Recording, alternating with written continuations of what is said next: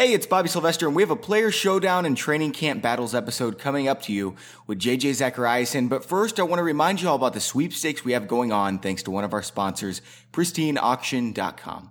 We're giving away a signed Antonio Brown jersey for free, and all you have to do to enter the giveaway and be entered into all future giveaways for the year is subscribe and review us on iTunes, then send us a screenshot to contest@fantasypros.com. The giveaway is going to end this Sunday, so make sure to get them in before then. If you haven't already, please check out pristineauction.com and do yourself a favor to see what they have for you. There's all kinds of signed helmets, jerseys, and other memorabilia. I even saw a Bel Air basketball jersey signed by the Fresh Prince himself the other day. They auction off hundreds of items every day, and the website is easy to use. Please let them know that we sent you when you check out so that we can keep doing these giveaways for you. All right, let's talk some fantasy football.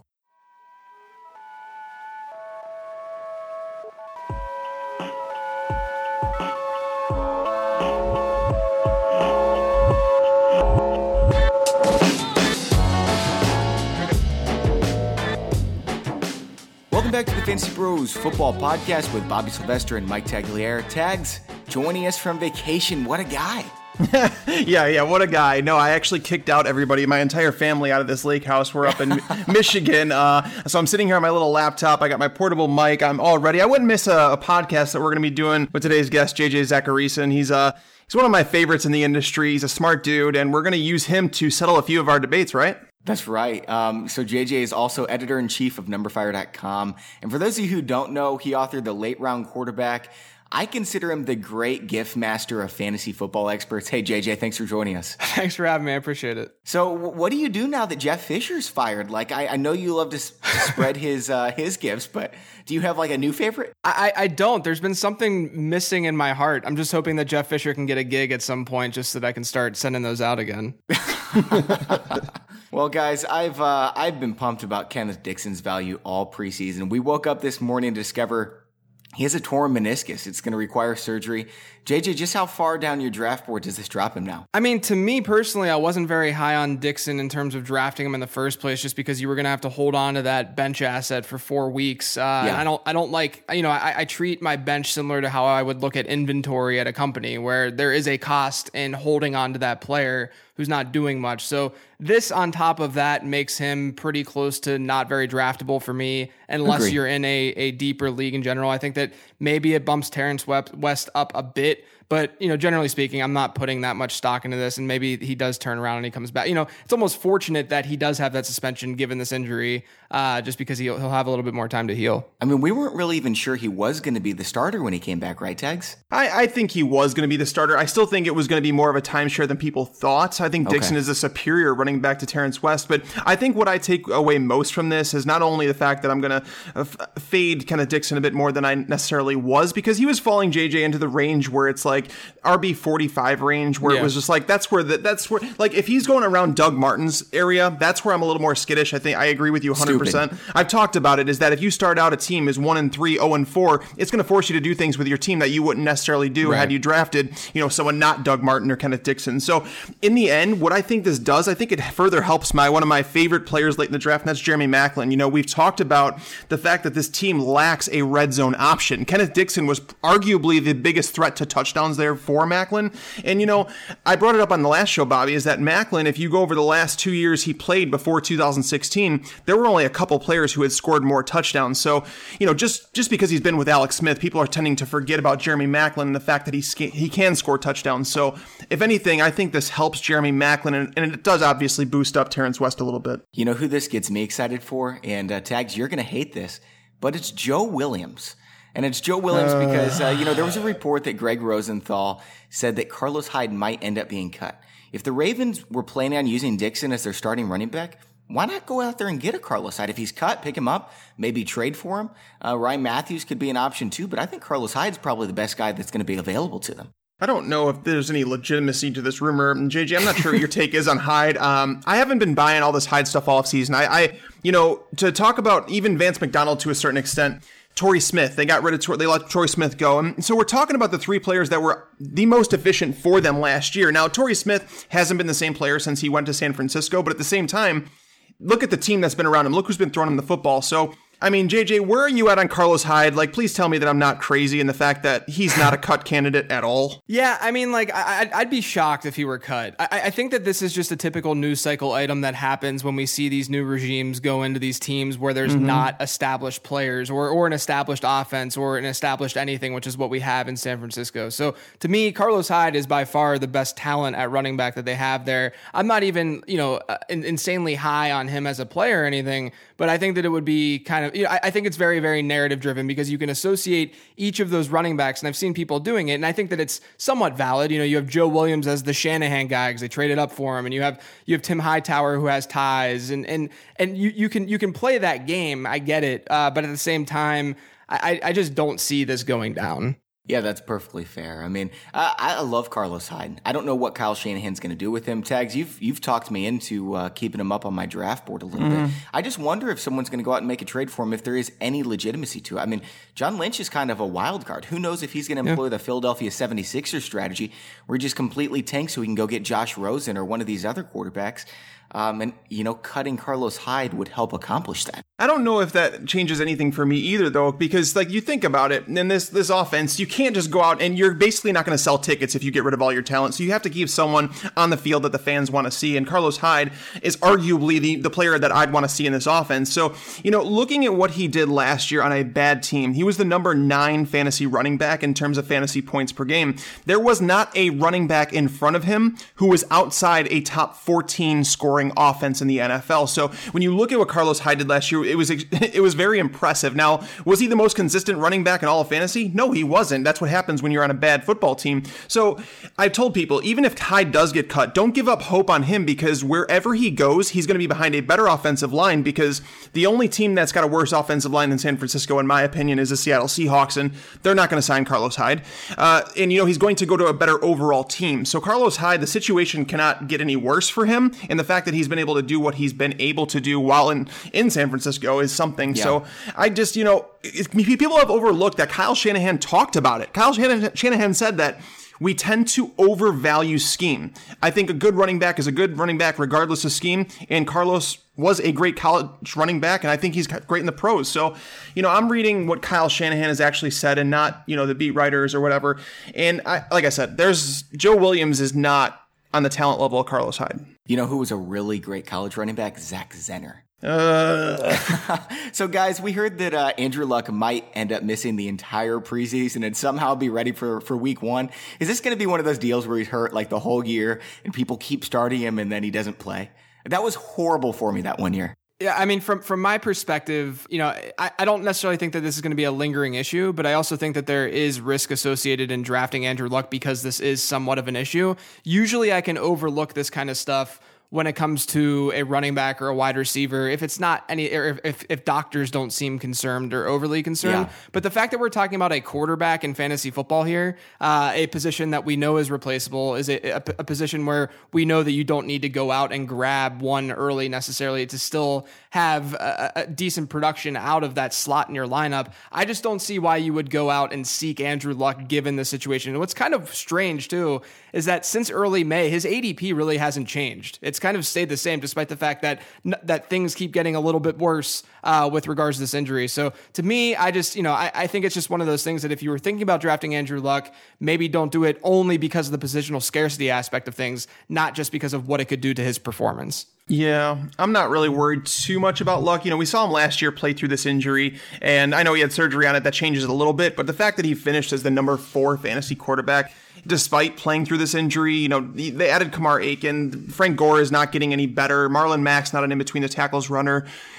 We heard that he's throwing, and I know a lot of people were concerned about that. They're like, what if we don't hear that? What if we hear that he's not throwing? Is this a concern heading into training camp? We found out that he is throwing, similar to Cam Newton. So I'm not concerned until the Colts are concerned about it, and it appears right now that they're really not. With that being said, JJ's, what he's known for is the late round quarterback approach. So I'm with him in terms of late round this year. We've talked about Tyrod Taylor on this show. We've talked about Andy Dalton. There's guys down the draft board that you can get for a lot cheaper than Andrew Luck. So yeah, do I want a discount on him? Of course. But if he falls into that, I'd say that 6th or 7th round, I think I'm comfortable pulling the trigger on Luck at that point. Yeah, I mean, if he's healthy, the VBD there is substantially higher than those guys. But I say if you're not taking a top 3 quarterback, and really the price on them is a little absurd, so they would have to fall in the draft for me to take one of them. Why not wait for a Phillip Rivers? Why not wait for a Tyrod Taylor? And I know JJ's on board with that. How late would one of these guys have to drop for you to take them, JJ? I mean, generally speaking, if I'm going to take an earlier round guy, like you said, I would rather just go for one of the elite guys and hope that maybe one of them drops a round or so out of their, past their ADP. A guy like Luck, I don't think Tags is wrong with that evaluation with like a 7th round value if he does drop there. I think that seems reasonable. It's more so that if his ADP does stay stagnant, and if this injury does not change his ADP, I just don't understand the risk in taking him just because, it's on top of the fact that he is playing one of those onesie positions. Yeah, that makes a lot of sense. I mean, Andrew Luck at the 7th would not be bad, but right after Andrew Luck, there's just such a big drop off. I wouldn't rather have Russell Wilson than Tyrod Taylor. It's that close to me. And I know Tags is on board, so why not just wait? Like, why would you dare draft someone in the 7th round when you can wait and there's going to be someone there in the 14th round that's just as good? Preach. All right, so we're going to do a segment today that I'm pretty excited about. Actually, I'm really nervous about because I could end up being wrong here. It's called the Player Showdown. Our content manager came up with this one, and basically we wanted to have one of the big names from the expert, and JJ, you fit the bill, split the ties on our big debates from the podcast. So we're going to go one player at a time that Tags and I have disagreed about. And JJ, you get to split the tie here. So the first one, Keenan Allen. I saw you writing about him on Twitter, so I have an idea of what you're going to say here. Are you higher on his ADP or lower on his ADP? I mean, I think overall, I was tweeting about it a little bit earlier today. I think overall I'm probably lower than where most people are at with Keenan Allen. I'm not very high on Mike Williams. Don't get me wrong. Yeah, so the news surrounding Mike Williams didn't necessarily change the way that I'm viewing Keenan Allen as a whole lot. Though, as we know, anytime that someone does go down, all those targets will then be dispersed a bit, so that it doesn't hurt Keenan Allen by any means. But with that being said, I do think that we should be a little bit wary that Keenan Allen may be a slightly volume-dependent dude. He might be a slightly volume-dependent wide receiver. He was relevant 2 years ago in fantasy football largely because he was pacing towards 180 targets before getting hurt. And his air yards profile is what I'm really interested in. Since his rookie season, it's gotten worse. His rookie season is where he peaked from an air yards versus a yards after catch standpoint. His air yards per catch has dropped each season, while his or has dropped since his rookie season, while his yards after catch have also dropped since his rookie season. You obviously don't want to see that. You want guys, if they're going to have a lower air yards profile, to have a better yards after catch profile because they're catching the ball closer to the line of scrimmage. So basically what it boils down to with Keenan Allen is, I do think that talent does often get more opportunity in general in football, and then obviously in turn in fantasy football. But I also think that a realistic expectation for a Keenan Allen type, given the role that he's played in that offense, because I don't think that the air yards versus the yak stuff is necessarily talent related. I think that also has to do with personnel and how they use Keenan Allen. And if you he was extremely young back then. Right. And if you look at what their personnel dictates right now, they still need Keenan Allen to be that underneath guy in that offense, the way that their personnel looks. So from my perspective, I still think that he's going to be a lower A dot kind of player. And if that's the case, then he does need a lot of volume to sort of combat that. And I don't know if he's going to get that volume, especially the way that he did 2 years ago, when not only was Phillip Rivers throwing the ball a whole lot, but Keenan Allen, in turn, was seeing a decent market share and then seeing a lot of volume too. And that's really why he was so relevant in fantasy football. All right, Tags, pile on, man. No, JJ is 100% correct. People talk about the volume thing, and it's fair when you say, of course, when a player gets more targets, they're going to be more productive. I get that, but at the same time, Keenan Allen is like legitimately night and day. So JJ, in a term of sample size, I think 10 targets is a pretty high number to get, right? 9-10 targets. Okay, so Keenan Allen in games where he has seen 10 targets or less, he averages just 3.9 receptions per game, 48.9 yards. In games where he has seen 11 or more targets, 117 yards per game, 10.4 receptions. So you see, It's been very, very boom or bust with him over the years. And, JJ mentioned it. A lot of people want to base his high target number off that 2015 season. What most people don't realize is that Phillip Rivers, when Keenan Allen got hurt that year, Phillip Rivers was on pace to throw the ball 702 times. Phillip Rivers, outside of that season, has never thrown the ball more than 582 times. times. We look at last year, Melvin Gordon, when he went down, they threw a little bit more over the final 3 games.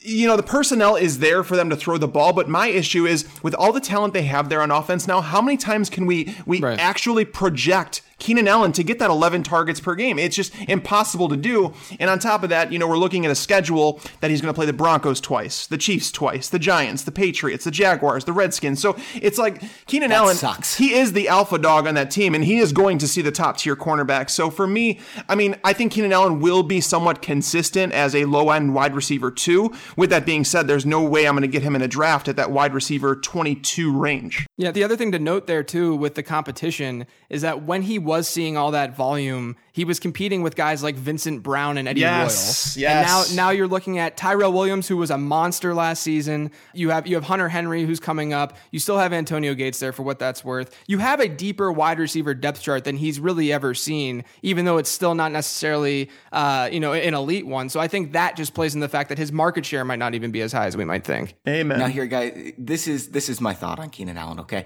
He was averaging 12 targets per game. You talk about that magic 10 number. 12 targets is a ton. Even if he goes backwards, 9, 10 targets per game, that is a lot. And we're not talking about someone who needs all 190 targets. If he was at that pace, we're talking about a top 12 overall player.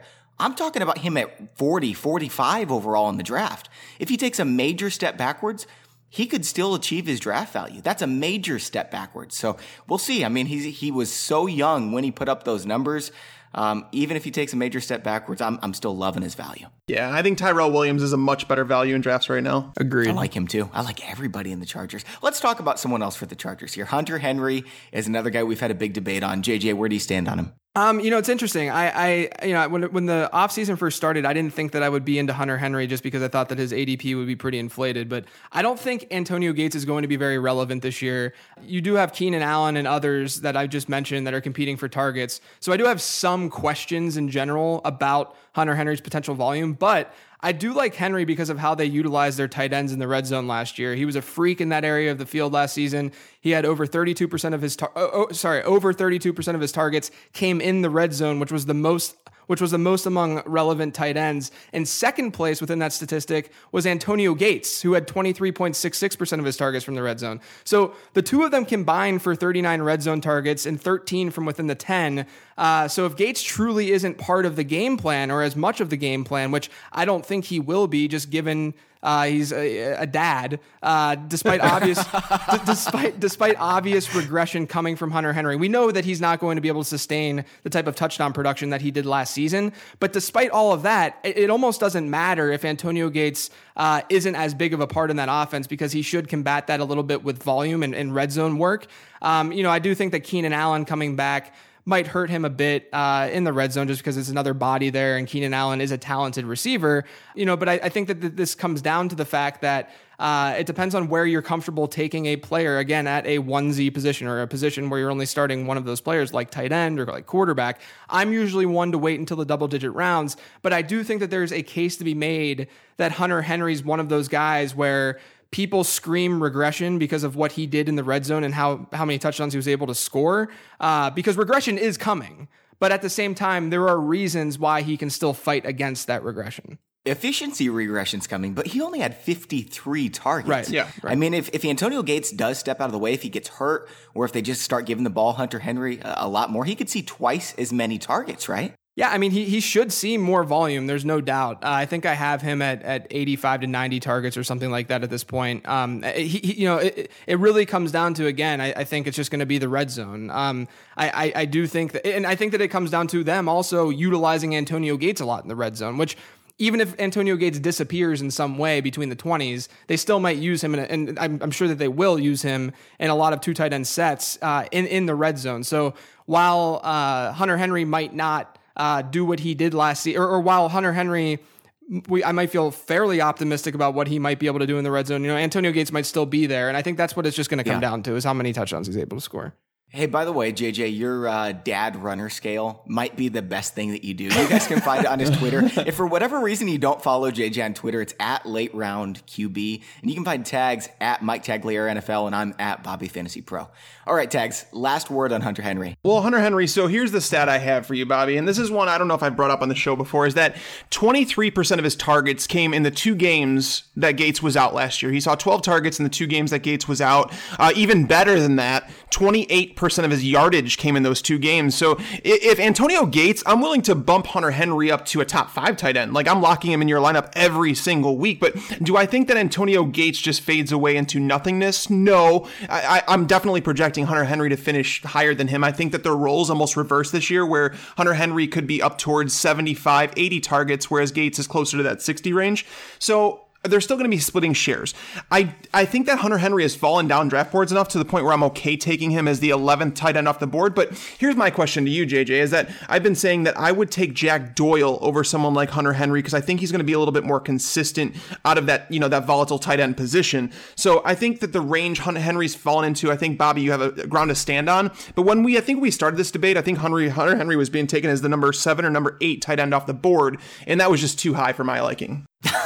Yeah, it is looking back for me too. I put my foot in my mouth there a little bit, but I love him. I can totally understand the Jack Doyle thing. I do think that there would be more consistency in that inherently inconsistent position. But at the same time, I do think that this boils down to, like I was saying, and I think that you just alluded to it too, Tags, is that if Antonio Gates, or if you think Antonio Gates is going to fall off, or they're not going to use him as they have over the last decade, then Hunter Henry is the pick. He is the guy. But if you think that he's going to hang around, if he's going to be a guy that they're utilizing in the red zone still, then that's the downside with Hunter Henry. That's why he's more of that mid to low end tight end one. For sure. All right. Player number 3 here. It's actually 2 players, and I want to know which way you lean. Jamal Williams and Aaron Jones. I know they drafted Jamal Williams a lot earlier. Aaron Jones has a freak athletic profile. Do you think this is definitely Jamal Williams' job if Ty Montgomery is indeed not a 3-down running back? I don't. You look at the equity that they spent on the guys. I mean, you're looking at 4th and 5th, and then obviously they spent the 7th round pick as well on a running back.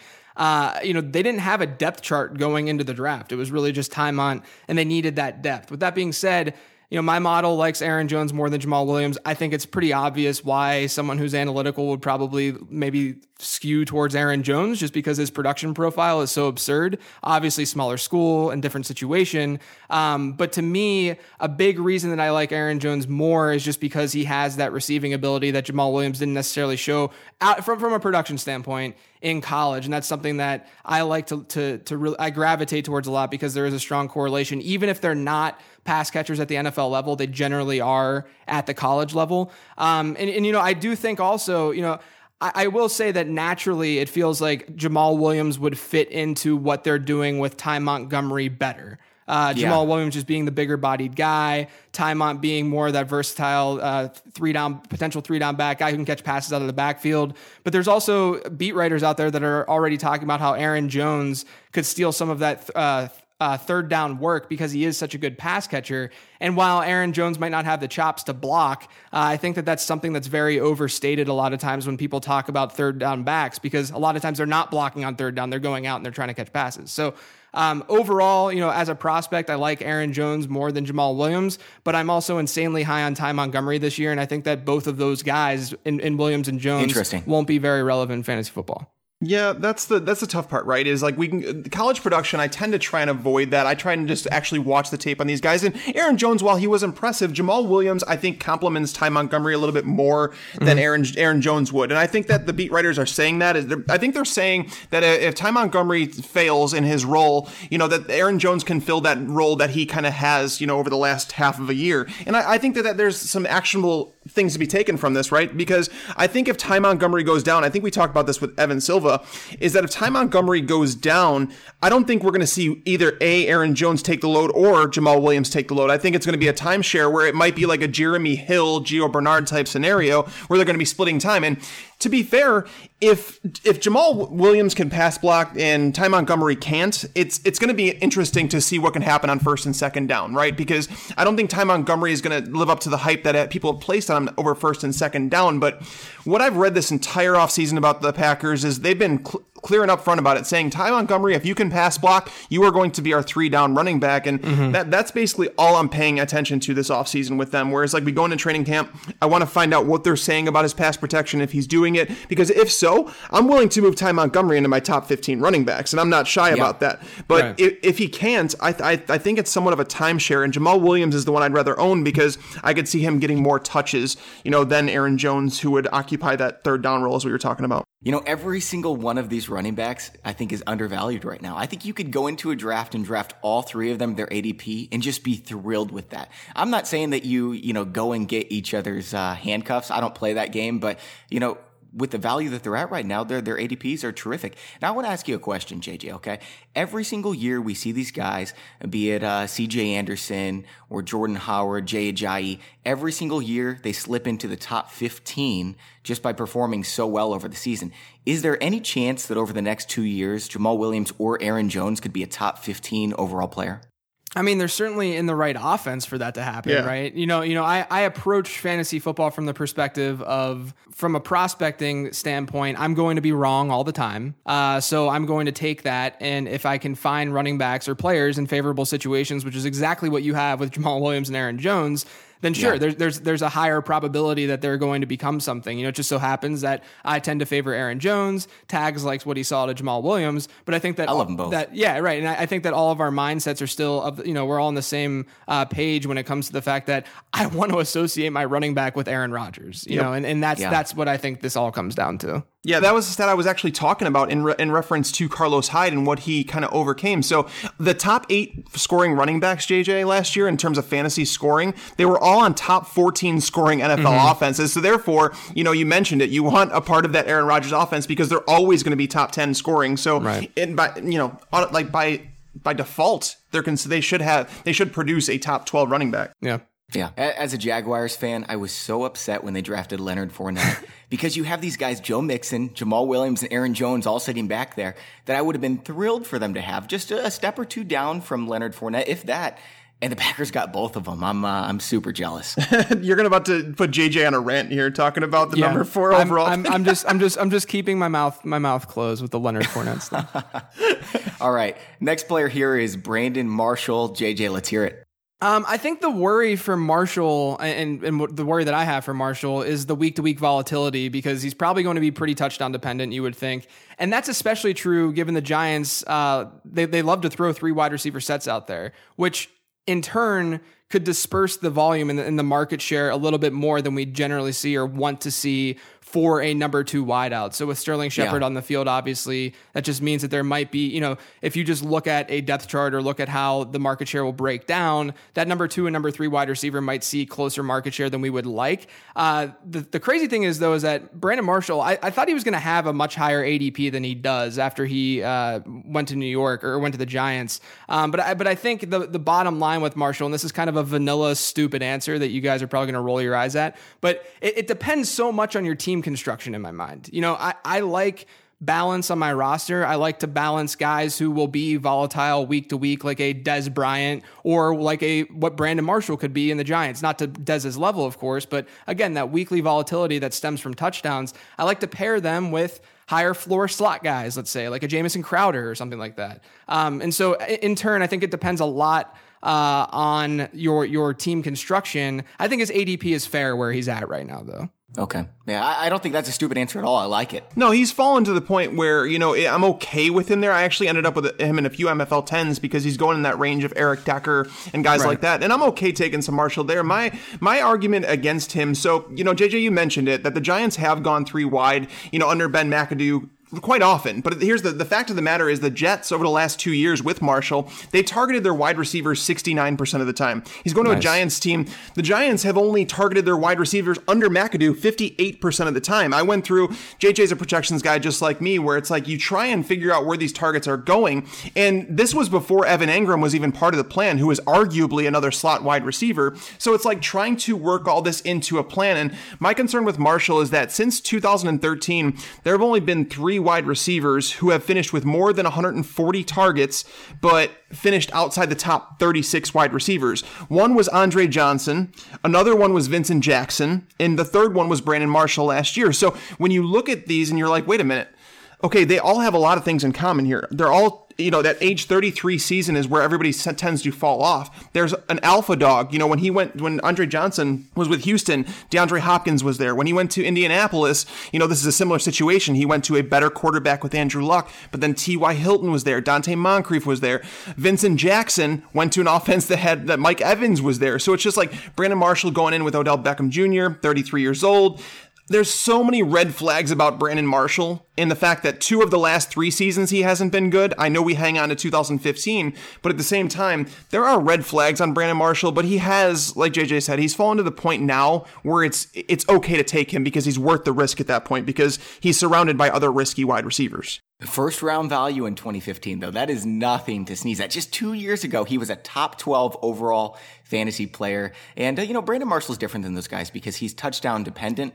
And I'm fine with drafting a touchdown dependent guy who's done it his entire career. I think he continues to do it even with Odell Beckham in the offense. That's the odd part, though, about Marshall. He was considered not a touchdown guy. If you go back to the Dolphins and the Broncos day, he was never considered a touchdown guy. Everybody's like, why does Brandon Marshall suck in the red zone? And it was like a big debate. And now he's considered a touchdown guy, which is, I think it's a little skewed. So, I'm not willing to bet on him in the red zone just yet, even though he's done well recent. Like, as he's aged, he's done better in the red zone. I think we could agree on that. But I've actually heard a few people talking about that, and I was like, wait a minute. Marshall was always considered like a bad red zone player earlier in his career. So I think it's one of those things where like that's what you're holding on to if you're drafting Brandon Marshall, where you're drafting him. You're holding on to the fact that you need those touchdowns because he's not going to get the yak that he used to get. Right. That's just not going to happen anymore. Mm-hmm. So I'm going to give that one to Tags, and that means we're through 4 players, and it is 2-2. We are saving the 2 biggest for last, but first, a word from our sponsors, RT Sports. I really got into this best ball format last year, and it's where you do a slow draft way in advance of the season and right up to the season if you want to. You don't have to touch your roster for the remainder of the season. It just takes your best possible lineup for every week. I love best ball, and one of the sites that does it the best is rtsports.com. They have a lot of things besides best ball, but they do best ball extremely well, and I've been loving it.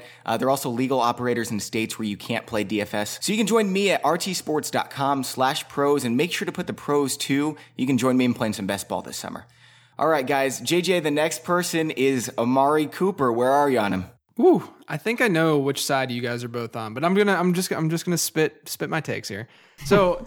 Generally speaking, when you get to the point where you want to draft Amari Cooper in a redraft league, there's a pretty clear drop in tiers at both running back and wide receiver, I'd say. So I think as a result, you're looking at that tier where Amari's at, and you're looking for that story to tell yourself to capture upside and get that particular player into an elite tier. So you're looking at Amari Cooper and you're saying, how can Amari Cooper get into an elite tier? And of all the guys in that range, maybe you're looking at Dez or Doug Baldwin. I think you can tell that story of upside easiest with Amari Cooper. Dez has the potential for bad matchups this year. We've seen his weekly volatility, which I already mentioned, and his touchdown dependence. Doug Baldwin also, despite the fact that Doug Baldwin's numbers the last couple of years have looked amazing, and I love Doug Baldwin as a player, week to week, he's been very, very volatile, very volatile. And so with Amari Cooper, it's honestly, to me, as simple as the team utilizing him more in the red zone and working him in that area of the field. He had just 13 red zone targets last year.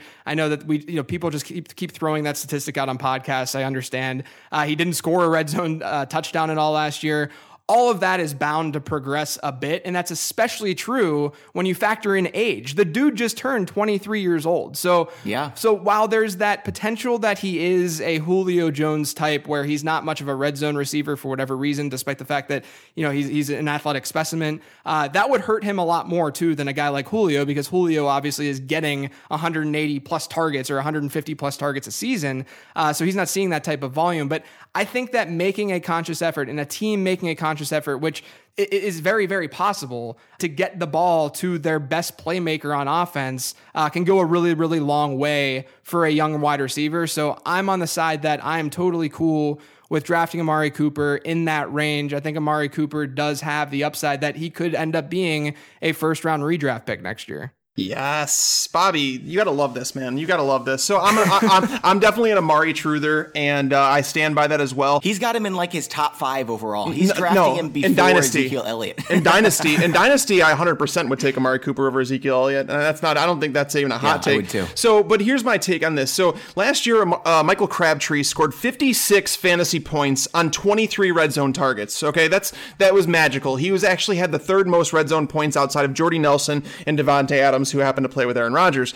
Now, the previous year, Michael Crabtree scored just 13 fantasy points on 13 targets in the red zone. So Amari Cooper, here's the thing. He finished as a top 12 wide receiver despite being as bad as he was in the red zone last year. He was the only wide receiver to finish in the top 15 with fewer than 6 touchdowns. It just shows you Amari Cooper's floor, where it's like, he's also on the natural progression in his career. 3rd-year wide receiver. He put on some weight this offseason. He knows about the red zone struggles, and I think that's why he did.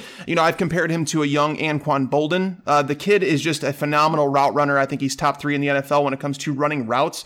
So, does Michael Crabtree sniff top 12 without scoring as many touchdowns as he has? He's actually been one of the least efficient wide receivers in the NFL, Michael Crabtree. So, kind of reversing the trend, regression to the mean, as we call it, Amari Cooper has plenty of room for upside. And as JJ mentioned, I think this time next year, we could be talking about Amari Cooper, the 1st round fantasy pick. I agree. I think that's a possibility. I think it's more likely we'll be talking about Sammy Watkins in that range. And here's the thing is, I think Amari Cooper takes a step forward this year, where he's finally the top wide receiver on his team. Shut up. Being drafted at number 47, and he's been better than Amari Cooper. He has not been better. He's just scored more touchdowns. All right, so it's 3-2 tags, and this is the last one here. We do have a tiebreaker if it is indeed a tie, but the last player here is Kevin White, and where do you stand here, JJ? What if I don't have a strong take on this one? Does that just default to tags winning this? Well, no, I mean, because you were kind of there for Brandon Marshall too. Like it was kind of an even thing. So we'll just call it a tie if you don't have that strong. Yeah, take. I mean, like with Kevin White, I see because like he ranks really high. I mean, he had a very, very good production profile in college. Coming out, he was a good prospect. But at the same time, I don't think that it matters all that much at this point. This is strictly an injury-related thing. Wide receivers just don't become something after doing nothing in their first 2 NFL seasons.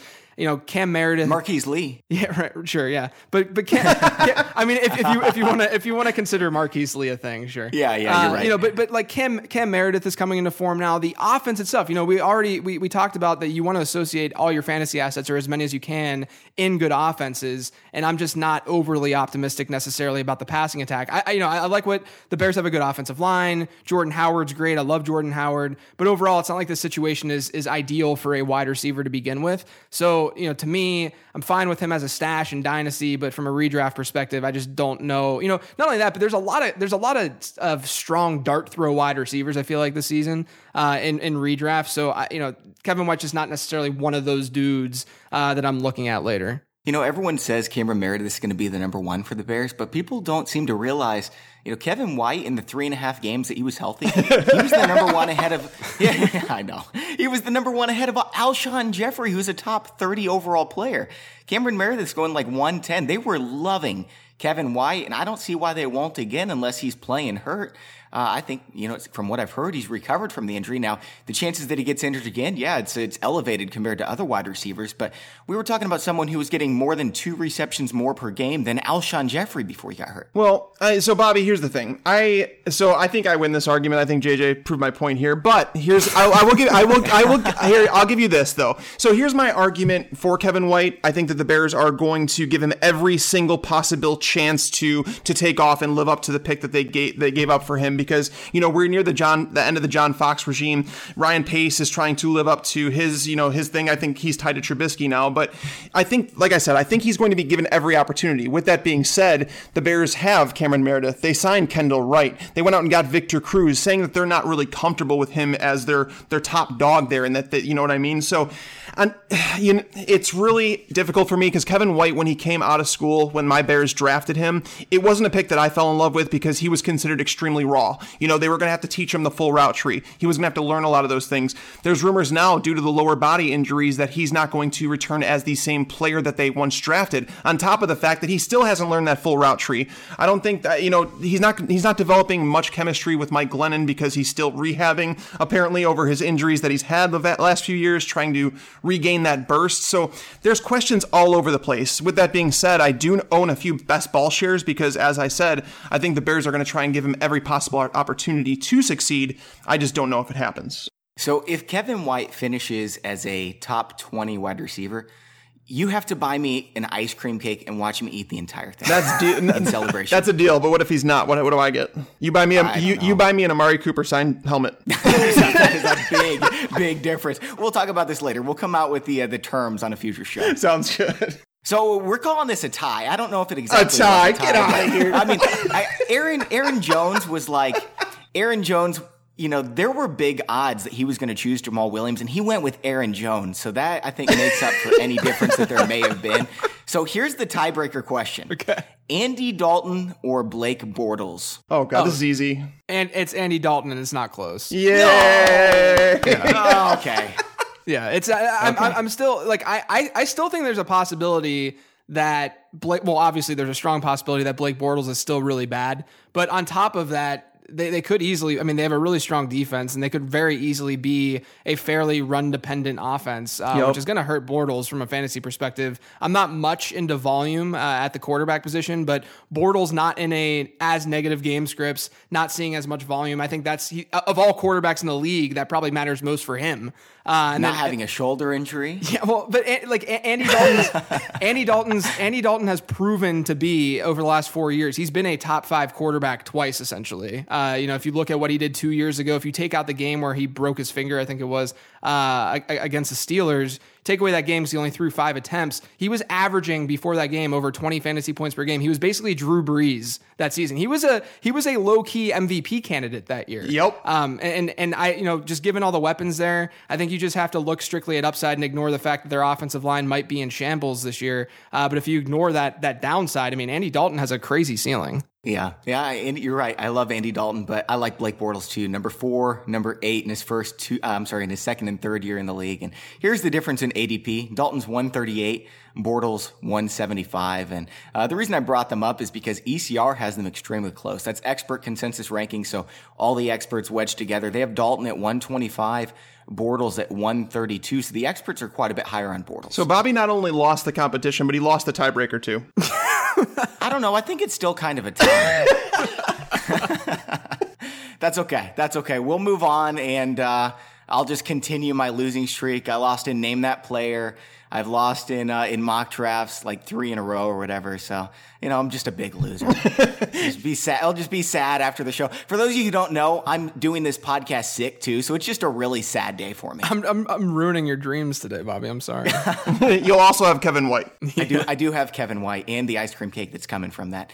Anyways, the last segment that we're doing here today is training camp battles. And we don't have a ton of time, so we're going to kind of cruise through this and not, spend a ton of time on each one. But we'll start with the Bengals running backs. Is there any chance this is not Joe Mixon's job, JJ? I think it's Joe Mixon's job.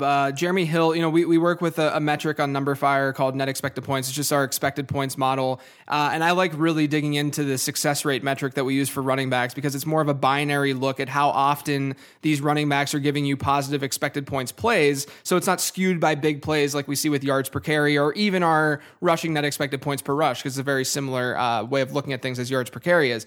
From a success rate standpoint, Jeremy Hill has gotten worse every single season. So you have a guy who, we see that with our eyes too. You have a guy who doesn't look the same as he did his rookie year. Gio Bernard's coming off the ACL. I think Joe Mixon is a lock or a close to a lock to start in that backfield to start the season. The thing that I am worried about, I think that Joe Mixon has the honest ability to be the number 1 rookie running back this season in fantasy. Yes. I just worry a bit if they do continue to use Jeremy Hill at the goal line. I think that's what's really holding Mixon back, aside from the offensive line stuff that we had already talked about. But I do think that this is Mixon's job. 100% agree, even down to the only thing holding him back is Jeremy Hill. Yeah, Jeremy Hill despite how bad Jeremy Hill has been, he's actually been pretty solid on the goal line, so I won't take that away from him. But just know that there was, outside of playing the Browns last year, there was one game where Jeremy Hill averaged more than 3.9 yards per carry. Woo. That's it. Oh, man, that is so bad. Yeah, his yards after contact was pathetic, too. So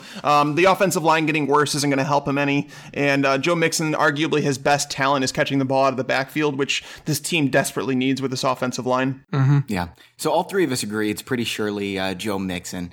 Now, what about the Broncos' backup running back situation? I think we all agree that Jamal Charles is not going to take it over from C.J. Anderson, like some average Joes are kind of thinking. But what about the backup? I mean, is it going to be Devontae Booker? Are they just going to cut Jamal Charles? I mean, from my perspective, well, first of all, anytime that I think about drafting Jamal Charles, I just look at that picture of his knee and I immediately don't do it. I can't get behind Jamal Charles, just given what we've seen over the last couple of years with him, and just given the potential prognosis with his body itself. I think Devontae Booker's the backup to CJ Anderson. It's kind of the way that I'm looking at it. Devontae Booker's efficiency was atrocious last year, but again, going back to that success rate metric that I mentioned, which again just looks at things more from a binary standpoint. All Broncos running backs last year were below average within that success rate metric. And Devontae Booker was the worst of those guys, but he wasn't that far off from CJ Anderson, which is somewhat of a plus. If you want to look at things from the perspective of he was a first year guy, didn't have the experience that CJ Anderson does. And we know that CJ Anderson has had some injury issues in the past. But to me, I think that Devontae Booker is going to start off the season as the backup. I'm kind of intrigued by D'Angelo Henderson. He had really good efficiency in college, really good dominator rating in college, pretty good measurables in the back. And he's in a backfield where CJ Anderson can't stay healthy. Devontae Booker might actually just be bad. There's that possibility too. And then Jamal Charles has one knee. So there's that potential as well with D'Angelo Henderson. But I think that's kind of the way the depth chart will shake out. And their offensive line is so bad. This is just not a good situation. Well, they've improved their offensive line this offseason. I think that they're one of the most improved offensive lines. But here's the thing. I think with Jamal Charles, I think we're going to know right away. I think if he makes the team, he has the backup role. If he doesn't, he doesn't, obviously. But I think that they would be comfortable moving forward with D'Angelo Henderson and Devontae Booker behind C.J. Anderson. And that's why I think Jamal Charles, the contract, it makes a lot of sense, because if it turns out he's okay, then that's fine. He's a solid, 8 to 10 touch running back. But, I tend to be with JJ, and it's not even just one bad knee, because JJ somehow the story went, it went under the radar for whatever reason with Jamal Charles, is that when he went to go have his knee cleaned out a second time last year towards the end, he ended up having both knees scoped out. So it's not even one knee with him anymore. It's just the one that's really, really, really bad. So I don't think that Jamal Charles sticks if he can't show something on the field. If he does stick, that means I think that he's in line for, that 7 to 10 touches per game route. Whereas Devontae Booker, I'm not convinced that he's a good running back at all. Right. I think Henderson is the upside play here, but at the same time, we're not talking about a top 10 scoring offense. So how much upside is there really with the backup running back in Denver? You know what I mean? Yep. So basically you think Jamal Charles is going to end up starting for the 49ers? That's possible. I mean, with all the rumors, I wouldn't be shocked at all. I mean, maybe he'll sell tickets for them. I don't know. Yeah. All right. Aiken or Philip Dorsett as the number 3 wide receiver for the Colts? I think that my problem with Philip Dorsett is that he showed us nothing last year with the opportunity to do something. I mean, he played 55% or more of the Colts snaps in 15 games last year. He hit the 90% mark 3 times, and he ranked higher than 25th in PPR weekly wide receiver scoring 0 times last year. I partially think that it's because what we already know, and that he's kind of a redundant piece in that offense with T.Y. Hilton being there. Yeah. So that's why I think that if I'm choosing between the two guys, I suppose that I'd lean Aiken simply because he showed a bit in the Ravens offense a couple of years ago. And I think that he's just a newer, more interesting piece in that offense. But honestly, I mean, I'd be shocked if either of them were fantasy relevant without an injury this year, given you have Kreef there, you have T.Y. there, and we know that it's an offense like Tag talked about earlier with Jack Doyle that likes to utilize their tight ends. Yeah, and they've got Robert Turbin, who I think is going to be a nice asset on third downs. Yeah. I think Marlon Mack, they need to live with the inefficiencies in between the tackles and have him play in the no huddle. I think they'll get more boom out of him. They're going to need to with that defense. Cool with that. And Malik Hooker is now apparently out for a while. I think he's going to start on the PUP list, which is just another blow to that defense that's just bad in general. So, I think JJ is right in the fact that neither of them are going to be fantasy relevant in season-long leagues. I mean, in best ball, if you want to take your shot, I would suppose it would be Aiken for me. me, just because, as he's mentioned, Dorsett has had his chance as the number 3 wide receiver in this offense. He's done nothing with it. He coming out, the metrics guys said that Dorsett was so much of a comp to T.Y. Hilton. This offense doesn't need 2 T.Y. Hiltons. So, I'm definitely Aiken's side, but I won't be drafting either of them in a redraft. Now, this one's probably the most exciting of all of them. For the number 2 wide receiver for the Kansas City Chiefs, is it Chris Conley or Albert Wilson? It's kind of crazy because like you can't find from a prospect standpoint, you can't really find many polar opposite players, right? Because you have Chris Conley from the athleticism standpoint. I mean, he's a measurables freak. He's like the most talented wide receiver besides Dorial Green. Yeah, right. Like it's crazy how how athletic the guy is. And then you have Albert Wilson, who's a production freak. I mean, Albert Wilson's production in college was out of control. So I mean, look, the bottom line is I don't really want even the third option, but could be the fourth option in an Alex Smith led offense, So I think we should be a little bit real about that. I guess that I would lean Conley only because it's not a strong lean, Bobby. It's not that strong of a lean. I'm trying to find something to hold on to here, guys. No, I think that I think that I would lean Conley just because there's more ambiguity surrounding Conley. And that being said, last year he had 0 red zone touchdowns on 14 targets in the red zone. Like he didn't show much last season. It's just that we kind of know what Albert Wilson is. We know that Conley probably does have more upside, you would think. But again, it's just I cannot get less excited about this number 2 receiver spot in Kansas City. I don't think that there's a worse quarterback for Chris Conley in the league than Alex Smith. No, that's very fair. That's very, very fair. Yeah. So I think I talked about this with Travis Kelce, our last show, and the fact that I think that Chris Conley might be someone you want to buy maybe towards the end of the season because you're going to be able to get him for nothing in Dynasty. And Travis Kelce, he's still costing a lot, but you could argue that his ceiling is going to go up once Patrick Mahomes takes over as a quarterback because, if we're going to compare this to any guy in the NFL right now, Patrick Mahomes, I'd say it was probably Jay Cutler, and the fact that he's got a cannon for an arm. He's mobile enough to buy time for his receivers to get downfield, So I think that Conley and Kelce, their upside down, like once Mahomes takes over, it actually could be higher. That's a great point. That's a really good point. What if Mahomes was the starting quarterback right now? Would you draft Conley around like 120 tags? No, I would just draft Travis Kelce in the start of the third round. Okay. Let's move on to some more running back situations. The New England Patriots. Pretty much everyone agrees that Mike Gillislee is going to be the starter, but there's a few people here and there that think it might be Rex Burkhead. Where do you stand, JJ? I'm on Team Gillislee. I understand that where he was at with Buffalo was one of the most ideal situations you can find from an efficiency standpoint. You're a backup running back, so you're going to see softer defenses. You're going to be fresh whenever you get on the field. But on top of that, they have a great offensive line with a mobile quarterback. So I understand why Mike Gillislee would come out looking really nice over the last couple of years in that role. But with that being said, he didn't come out just looking nice. Like Mike Gillislee the last 2 years, was breaking databases with his efficiency. I think that's kind of why I'm intrigued by him in that offense. And then on top of that, I mean, we know that the offense itself is going to score a ton of points. And we've seen, in anything New England related in the backfield, we have to look at what beat reporters are saying probably to a stronger degree than other backfields, only because we know that coaching staff is going to play games and that we haven't seen as much consistency with how they give their running backs touches. So literally since Mike Gillislee went to New England, every beat reporter, or the majority of them, every report that's come out has talked about Mike Gillislee filling in that LeGarrette Blount role. We know that volume drives running backs in fantasy football. I think Gillislee is a better player than Rex Burkhead. I think that he's more versatile than Rex Burkhead is too. He can play in shotgun. I think that he's just the guy that you want to own. There's a reason that his average draft position is much higher than Burkhead's is. And I also... And going up. Yeah. And I also want to add that I think that it's very easy to say, oh, I'll just take the cheaper of the two guys in the backfield. I think that's generally, though, and I've used that excuse before too, but I also think that that's sometimes a cop-out because in the case of a guy like Mike Gillislee, we know the upside is there. Of course, you have to worry a bit about James White because he's still going to be the receiving back in that backfield, but we know the upside is there to score a ton of touchdowns without LeGarrette Blount.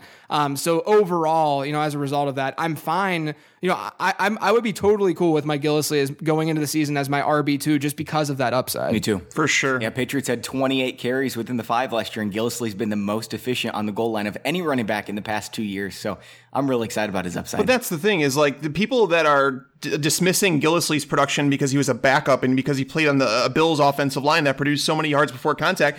Those are the same people that are talking about Rex Burkhead. The reason they're basing their argument on one Week 17 game against the Baltimore Ravens, a game that didn't even matter against a backup defense. So I'm with you. Mike Gillislee is someone who has moved up my... He's a good runner, though. I like Burkhead, man. He looks so good on I'm not film. saying, but he could be the next Brandon Bolden, where it's like he plays special teams, and he does it very well. So, I mean, again, this is Bill Belichick's backfield, but if we're going off anything, Mike Gillislee fills the role for LeGarrette Blount, and he does it better than LeGarrette Blount. So I'm not saying he's going to score 18 touchdowns, but if you told me at the end of if you're like trying to project the end of the season, and if you said Mike Gillislee scored 15 touchdowns this year, is that BS? And I'd say no, I think it's a realistic possibility. Yeah, yep, I agree.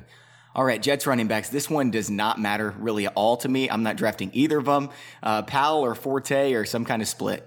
So according to numberFire metrics last year, Bilal Powell, from him versus what his teammates did and how they performed, there were only Ty Montgomery had a larger discrepancy, and that's mostly because James Starks is trash. Powell last year, he was 4th in efficiency and 5th in success rate, while Matt Forte was 35th in efficiency and 41st in those two categories, or in success rate.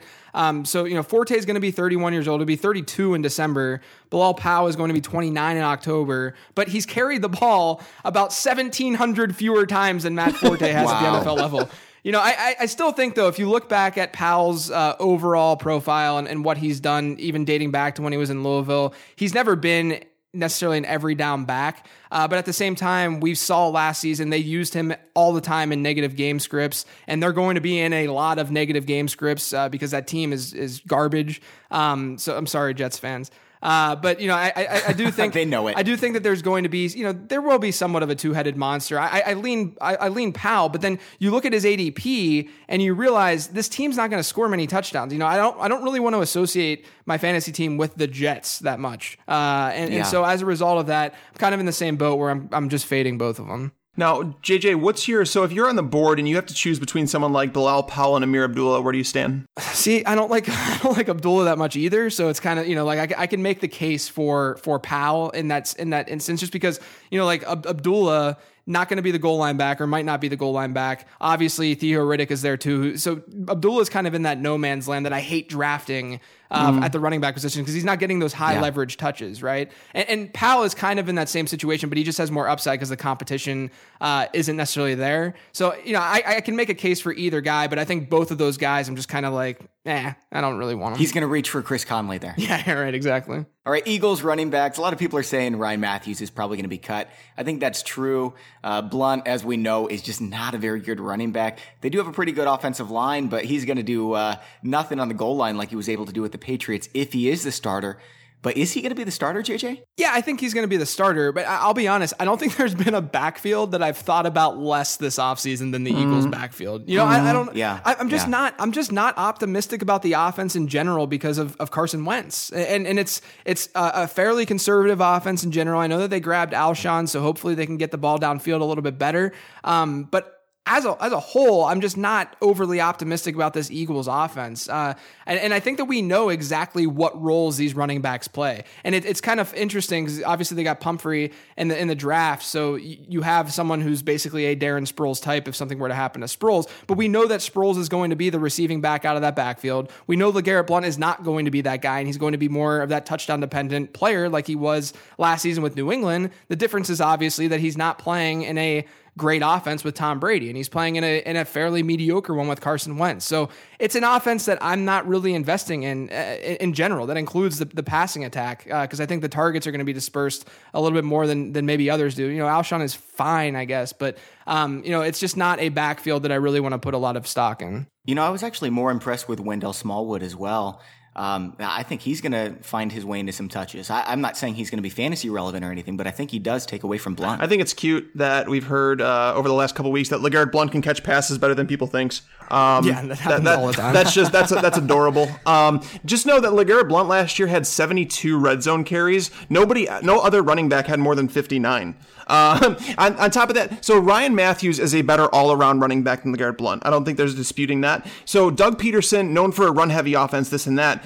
Do you know that Ryan Matthews, before he was even hurt last year, he totaled 10 or more carries in just 6 of their first 10 games. Like he was, if people remember, they were cutting Ryan Matthews, not knowing when to start him early in the year because they just refused to give him all the carries that people wanted. And on top of that, LeGarrette Blount has openly said in the media, I do not know what my role is on this team.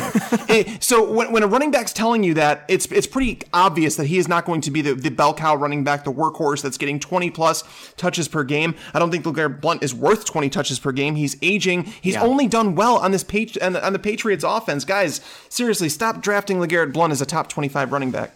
I'm with you. All right, we've got two more here for you, JJ. Redskins running back situation. This one is a little testy. Is it Robert Kelly or Samaje Perine? Yeah, so I actually ranted about this a bit on my podcast that went out earlier today. It depends on where you're looking at from an ADP perspective. I should start out with that. If there's a large discrepancy between Samaje Perine and Rob Kelly, or you know that going into the draft, where Rob Kelly's like an 11th rounder and Perine's like a 6th rounder, then I can understand, I guess, the notion to go after Kelly instead of Perine. But if you look at what Rob Kelly did last year, he saw double-digit targets in 8 of his last 9 games. In his final 6 games, though, he averaged 3.3 yards per carry. Now, that could just be random variance, right? But at the same time, at Tulane, where he wasn't even the starting running back his final season, he actually was out-touched by 2 other running backs who no one's ever heard of. He never saw a big market share at Tulane. He's never carried the ball a significant amount. And I had this line that I used, and I'll just reiterate it because I think that it captures the way that I feel about the situation is, I don't love Samaje Perine as a prospect per se, but I'm going to be wrong about guys. You're going to be wrong about guys. And the probability of me being wrong about a player like Samaje Perine is going to be a lot greater than the probability of me being wrong about a player like Rob Kelly, because Samaje Perine is objectively a better prospect than Rob Kelly is, So I do think that, of course, at the end, this comes down to what Washington wants to do in that backfield, who they feel most comfortable with. They showed last year, Matt Jones, the reason he lost his job was because of the fumbling issues that he had. Matt Jones actually wasn't performing that poorly. He just couldn't hold on to the ball. He arguably, I would strongly argue that he played better than Rob Kelly did. So I think Washington does maybe favor certain things that you or I might not favor as much. But again, we kind of know what Rob Kelly's upside looks like, and it's completely 100 million% volume dependent. I would rather just go with the ambiguity of the rookie prospect that, we're going to be wrong. So who knows what happens? Yep. I've ranted on this podcast before that Rob Kelly is overrated by people that look at broken tackles metrics because, he's the type of running back that looks for contact, that he's not elusive enough to where he doesn't have to, he has to break those tackles nonstop. He's just not a very good running back. I don't want to go on too long of a rant here, but Rob Kelly's not so good, and that's why they drafted Samaje Perine where they did. I think Perine's a better receiver that he showed in college. I don't think he needed to be with Joe Mixon there. Chris Thompson there is going to be catching the ball. So, I'm with JJ here. I don't need to go on a rant, but Samaje Perine is the back who's going to end up with the starting job. Maybe not the first week, but, even maybe 2-3 weeks in. All right, last training camp battle here. Jaquiz Rodgers or Charles Sims is going to start the 3 games when Doug Martin's gone? To me, I think it's easily Jaquiz Rodgers. In 5 games in which he saw a large market share in that offense last year, he saw 15 or more carries in those 5 games. He tallied a 4.32 yards per carry average. Not bad, 462 yards. But he also finished as a top 18 fantasy running back in 4 of those 5 contests. I think we all remember that awesome game where he carried the ball like 30 times in the first half against Carolina. But among the 69 running backs with 50 or more attempts a season ago, Rodgers ranked 11th in success rate. So I'm just going back to that success rate metric that I referenced earlier. Doug Martin was 58th, Peyton Barber was 59th, and Charles Sims was 65th within that metric. So he was playing hurt. Yeah, sure. He was really good. He was really good in 2015. It's fair. No, Charles Sims was really, really good in 2015. I think though that what Charles Sims brings to the table is his receiving ability more than anything else. I think they showed a lot of confidence in Jaquiz Rodgers, and I actually think that Jaquiz Rodgers is one of the more undervalued players in fantasy football right now, only because Doug Martin, obviously there's a lot of hype coming out right now that Doug Martin's looks like a different back. He's not going to be the 2016 version of himself, but there's still that downside that he could be the 2016 version of himself. And if that's the case, I think that Jaquiz Rodgers could actually be a decent, reliable RB2 in fantasy if things kind of go his way. But at the same time, regardless, I think that he's still a decent draft pick just because you're getting those 3 games out of him while Doug Martin is out. Would you rather have him or Darren McFadden right now? I'd go with Jaquiz Rodgers. Right now, I would go with Jaquiz Rodgers. Because the other thing with DMC, not to talk your ear off about it, but I feel like if there's a long suspension for Zeke, they end up going after a running back who then would just supplant Darren McFadden. That's the potential. Whereas if it's a shorter suspension, 2 games, 1 game, whatever, sure, DMC is going to be there. Maybe he gets a couple usable weeks, but then I still think Jaquiz Rodgers just has just as much upside given the 3 games that Doug Martin's out. Charles Sims, I think, is going to have the same role with Jaquiz Rodgers and with Doug Martin. I think that he's going to be the third down back where he's going to have his 6 to 10 touches per week, and that's that. I don't think anything changes with Doug Martin out with Charles Sims. Just know that their first 3 games are against the Bengals, the Jaguars, and then the Browns the third week. So if anything, you want to start him against the Browns. That's pretty much a lock. But I mean, I'm not really excited about either, but I do understand the case for drafting Jaquiz Rodgers with how late he's going. He's free, and you're going to get 3 starting running back performances. Right. And you mentioned how many touches he was getting per week. So yeah, I'm with Jaquiz Rodgers in this side of the argument. All right, guys. Well, that's all we have for today's show. JJ, we really appreciate you coming on, man. It was fun. Yeah, thanks for having me, guys. Thank you for, settling the tie here between Bobby and I. Yeah, no problem. All right, and for those of you guys listening at home, remember we're doing 3 episodes per week now. We've got 2 more coming later this week. Tags is going to be back from vacation, and hopefully I'll be feeling better, so I'm going to break my losing streak at one point or another.